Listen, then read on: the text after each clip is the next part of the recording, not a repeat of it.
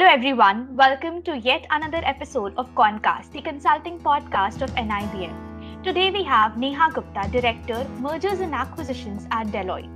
Ma'am is a commerce graduate from Sri Shikshayatan College, Calcutta and a qualified chartered accountant and a qualified company secretary. She started her career with Vinod Kothari Consultants, a premier consulting house in Eastern India, where she advised clients across sectors on corporate law matters, tax and regulatory issues in mergers and acquisitions, leasing and other financial transactions. She specializes in mergers and acquisitions, business restructuring, transaction structuring and due diligence. At present, Ma'am is the part of the Deloitte India Mergers and Acquisitions Transaction Advisory Group, where she manages advisory projects for domestic and multinational clients across the deal continuum, including due diligence, reviews, conceptualizations, and implementations of mergers, divestitures, acquisition strategy, joint ventures, and transaction structuring for clients across industry sectors. Today, Consult is grateful to host her for a podcast on mergers and acquisitions in global marketplace, investigating current trends, challenges, and future implications. Ma'am, before we begin our discussion on the topic, could you please tell us more about yourself and your journey? Yeah, thank you. Thanks, Ananya, for a wonderful introduction. And good morning, all of you. It's so good to see young, smiling faces. I encourage if the other participants also can come on video. It makes it a lot more engaging and interesting for me.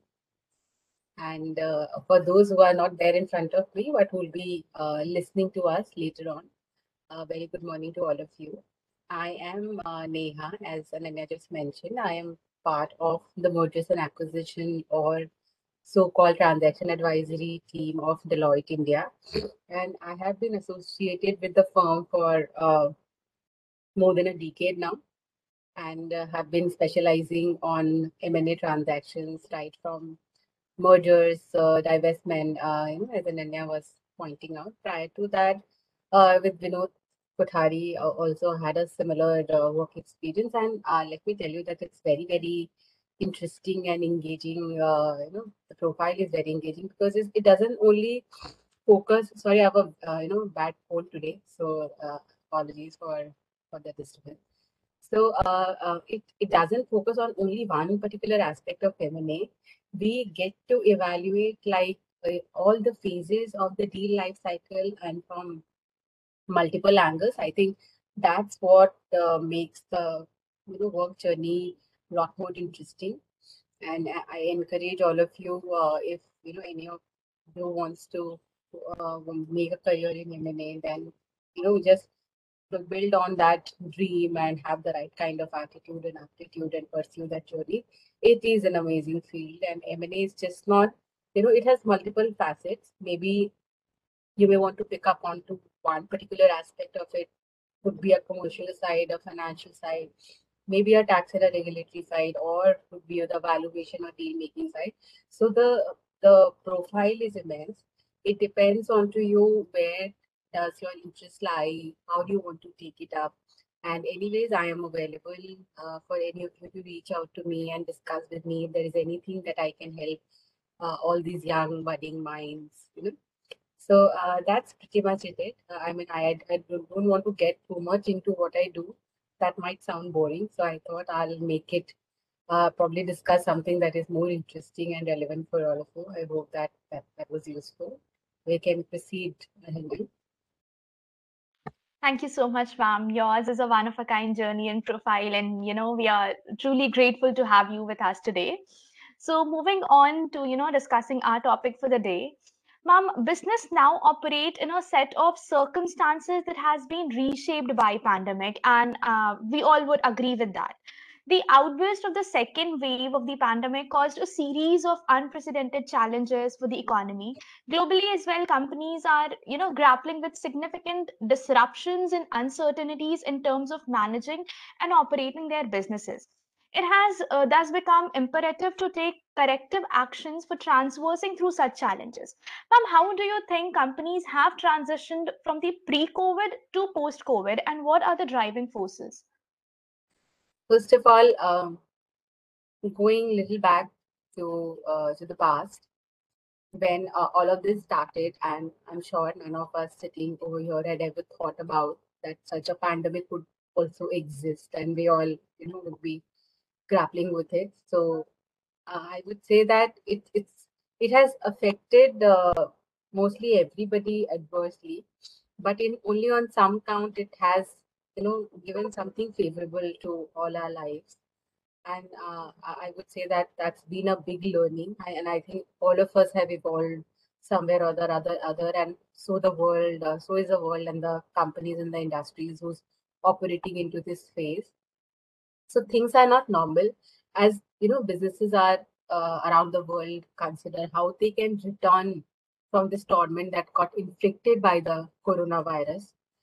So somewhere, I was reading an article also around that, where McKinsey had highlighted 5 qualities that is basically critical for businesses to bounce back. Because if we go quarter wise, then the first quarter, I think everything went on a standstill, and nobody knew what holds in store for them for future. So people thought the right strategy would be to just stop wherever you are and see what's erupting in front of you. Somewhere in the second quarter, when people started understanding what this virus is, the businesses started booming, and by the third quarter, things were pretty much normal. But with the onset of COVID second wave, I think everybody got shattered all over again. So in this entire journey, there was a real hunt to search for a new normal, because we know that the world like before is never going to exist, at least not for many years from now. So we have to find out our ways to strive and thrive in this particular world only. And those 5 qualities that I was reading about from the McKinsey article was basically that you have to basically first of all resolve, then you have to build a resilience. The third point was a return, and fourth was reimagination, and fifth one was reform. So we noted that these would likely to be overlapping over the other somewhere or the other in the stages of life, but the order also might differ depending on the business, the sector, and the country that we are operating into. But eventually, these strategies are going to help people in. So first of all, what became very important was to build on the strategy to recover revenue. So everybody got a mindset like that of a startup, that the first objective is to clock revenue and to recover whatever you have built. I think that's cash became the king in this COVID market. So recovering revenue was the utmost top agenda in the mind. Second was rebuilding operations, because you were operating into a certain mode and pattern which became redundant. You cannot run your businesses or your operations the way you were doing for ages. So suddenly everywhere started somewhere moving towards digitization, or this work from home model became very popular. And then people started thinking, how is it that we bring more and more of creative thinking and innovation into our businesses so that we stay relevant and we are not wiped out, because everything has taken a digital or a virtual sets shape, and to stay relevant you'll have to live up to those expectations. Third was rethinking the organization, which is the new setup. Can we call all our thousands of workforce back to work to stay, and sit under one roof? It's not possible. So you have to somewhere trust your workforce, let them work out of, their respective homes, or maybe from distant offices like a satellite office or something. Then there was a need for getting into a hybrid model or something, where these because it's a human tendency that they love to mingle, come, meet with their colleagues. That somewhere channelizes the energy. So this hybrid model is slowly becoming popular, where you meet your colleagues like once or 2 days in a week, or you go for meetings when it's mostly execution or something which can be done offhand. That's something you can do from a virtual setup. The fourth one was accelerating the adoption of digital solutions. So firstly, when all of these started, people know how to connect to their colleagues. Forget about handling an M&A deal where you have to like handle these platforms kept up. And to be very honest, I think all of us would agree that somewhere all of our their efficiencies increase manyfold. What we could do in a physical setup long back, that's not happen. I mean, we are able to do lot many meetings these days. We are able to, prioritize our work better because that travel time is cut down and all of that. So I think these strategies have somewhere helped the companies to transition from a pre-COVID to post-COVID, and that's going to be the new normal, and that's going to continue and stay for many years. So I hope I've been able to answer you, Nanya, and the team. Definitely, ma'am. That answers our question, and we completely agree that the pandemic has contributed positively as well as negatively to our efficiency and business organizations. Ma'am, the pandemic caused some major disruptions in global market transactions. If you could please brief us on the changing landscape of the global marketplace and how they are reviving after the major economic downturn attributed by the pandemic. That's a very interesting question and very relevant also. Just taking on to the discussion that we had just a minute back, that COVID has a very devastating impact on our economy, and plenty of the small businesses not only had to shut down temporarily, but some of them have gone out of the of the site, and they are not going to open back up ever. So these businesses are looking to open up in the middle of figuring out how recovery would be, how this pandemic is going to last. So one of these bigger challenges for businesses is to resume post pandemic, and is to operate in a new market altogether. Now, we all would agree with this, that now consumers have changed their buying habits completely over almost a year long quarantine. And so there is a very big shift in the demand. So, keeping in mind these changes in the consumer market habits and behavior, we thought that some of these strategies are actually, helping the changing landscape of global market. So, first of all, I think all of these organizations somewhere are looking to cater the same needs in a new ways. So, be it our requirements on any particular interest areas, now that is being addressed more and more virtually, and in a different setup. Our needs for certain kind of goods and services have gone down, while for others it had picked up. So that's, I think, catering to the needs in a new way is going to be the new next set of strategy. Secondly, offering value where others don't. So in this pandemic, you would see that there has been an evolvement of many such businesses that never existed before, or there were certain areas that were never being catered to. So for example, these very simple example of these online meeting platforms, I don't think any one of us was using it so prominently the way we have started living with it. So in a day we are doing at least 10 to 20 calls on this in this platform. Suddenly this media, entertainment, and all of those in digital form has become very more popular. Not that it did not exist, but suddenly it has picked up pace.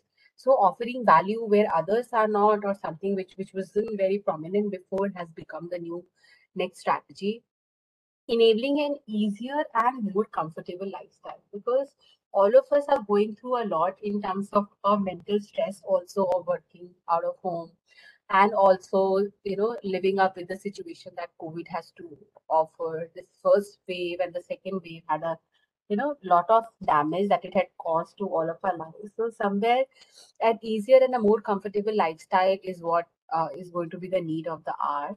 Delivering digital commerce, like we discussed, it's getting more and more popularity. Somewhere focus on the distribution is going to be very relevant, because everybody is looking for channels or avenues where this distribution happens right at their doorstep.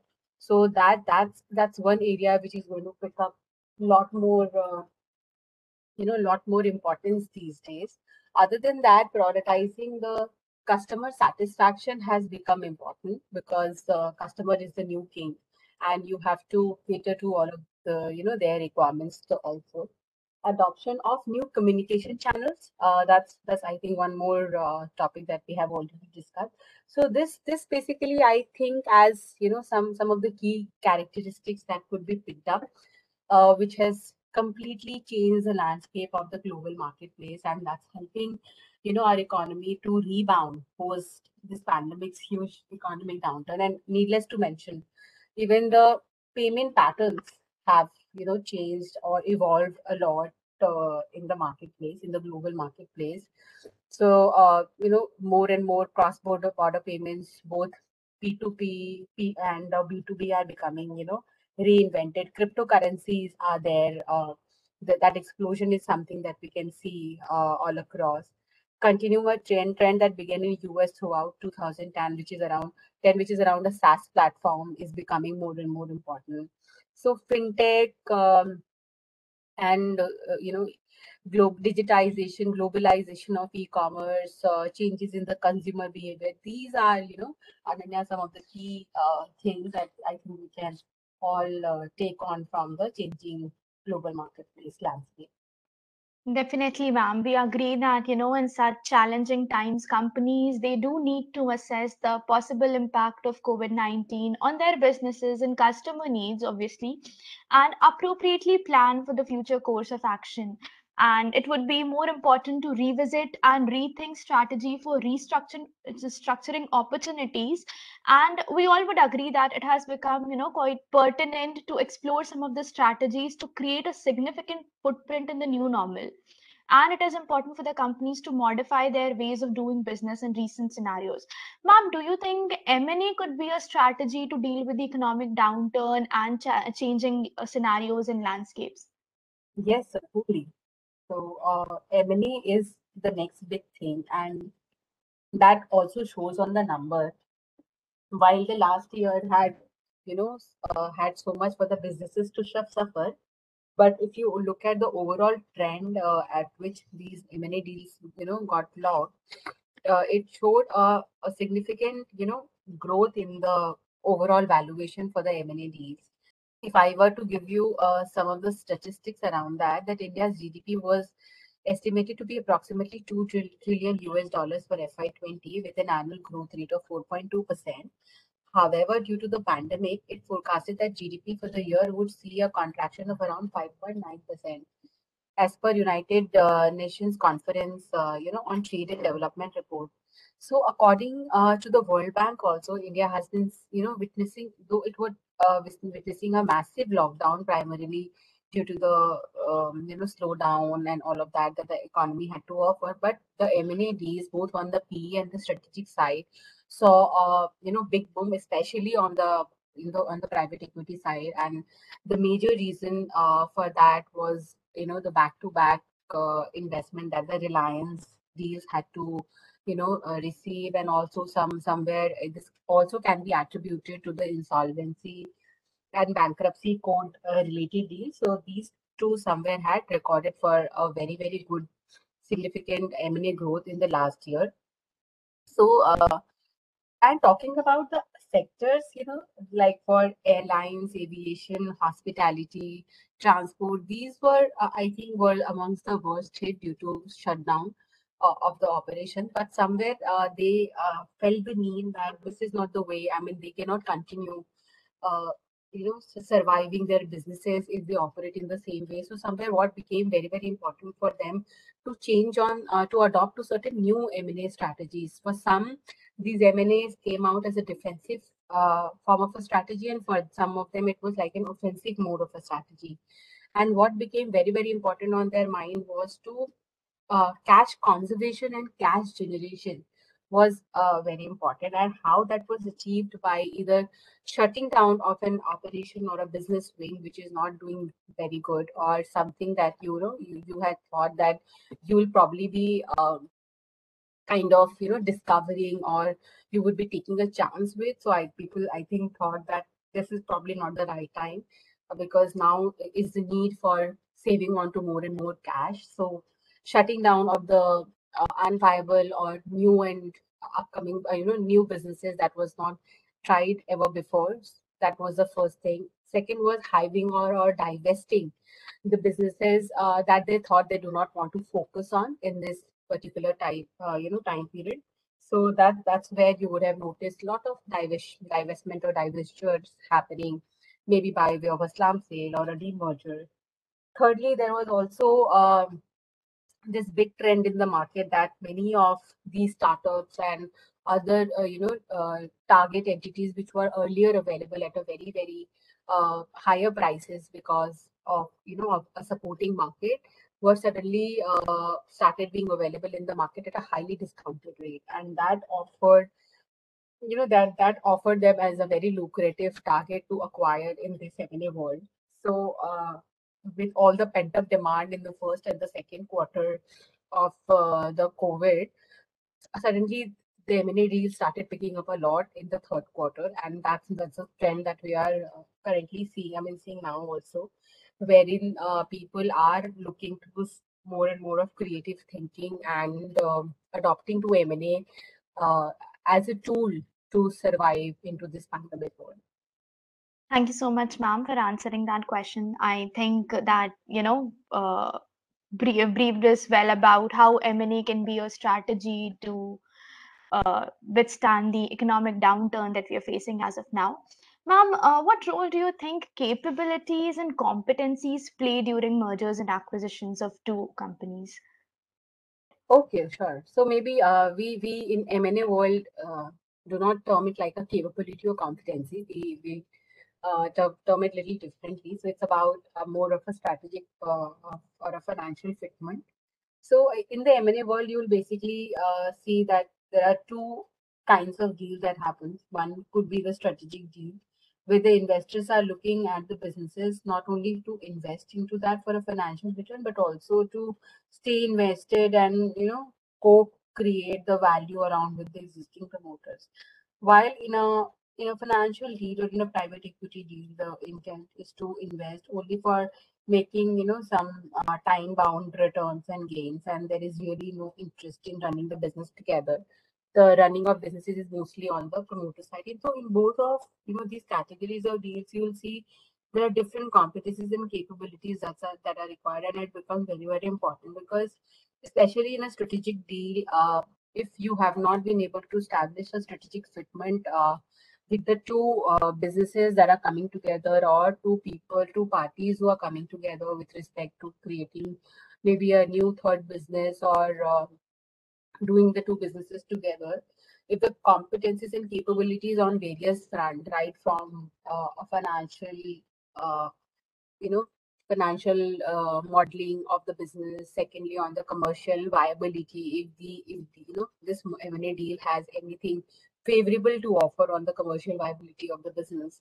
Thirdly, I would say also on the technological advancement, if there is any commonality, if the M&As of these two organizations are only going to advance onto their technological objectives. How about the HR? How about the human resources? Are there values or and principles and the standards at which they operate into two different organizations are going to be gelled up together, and it's going to come out in a manner which is going to boost the overall motivation and morale of these employees. So that becomes another important aspect which is required to be considered. And needless to mention, there is always a hunt for finding out that X factor in the deal, which is also known as a synergy. That if these two businesses are doing together, wonderful separately, then what is the need for bringing them together? What is that extra value that these are bringing onto the table? So obviously, the competencies and capabilities are basically tested on various parameters before the two businesses ever decide to come together, or one investor looks to invest its funds into the other business, because it's those competencies and capabilities only which is going to uh, return give that kind of return which the investors or this strategic players would be expecting out of the deals. Thank you so much, ma'am. It was, really grateful to listen to you, and we got some real good insights on the M&A strategies, the current trends, challenges, and future implications.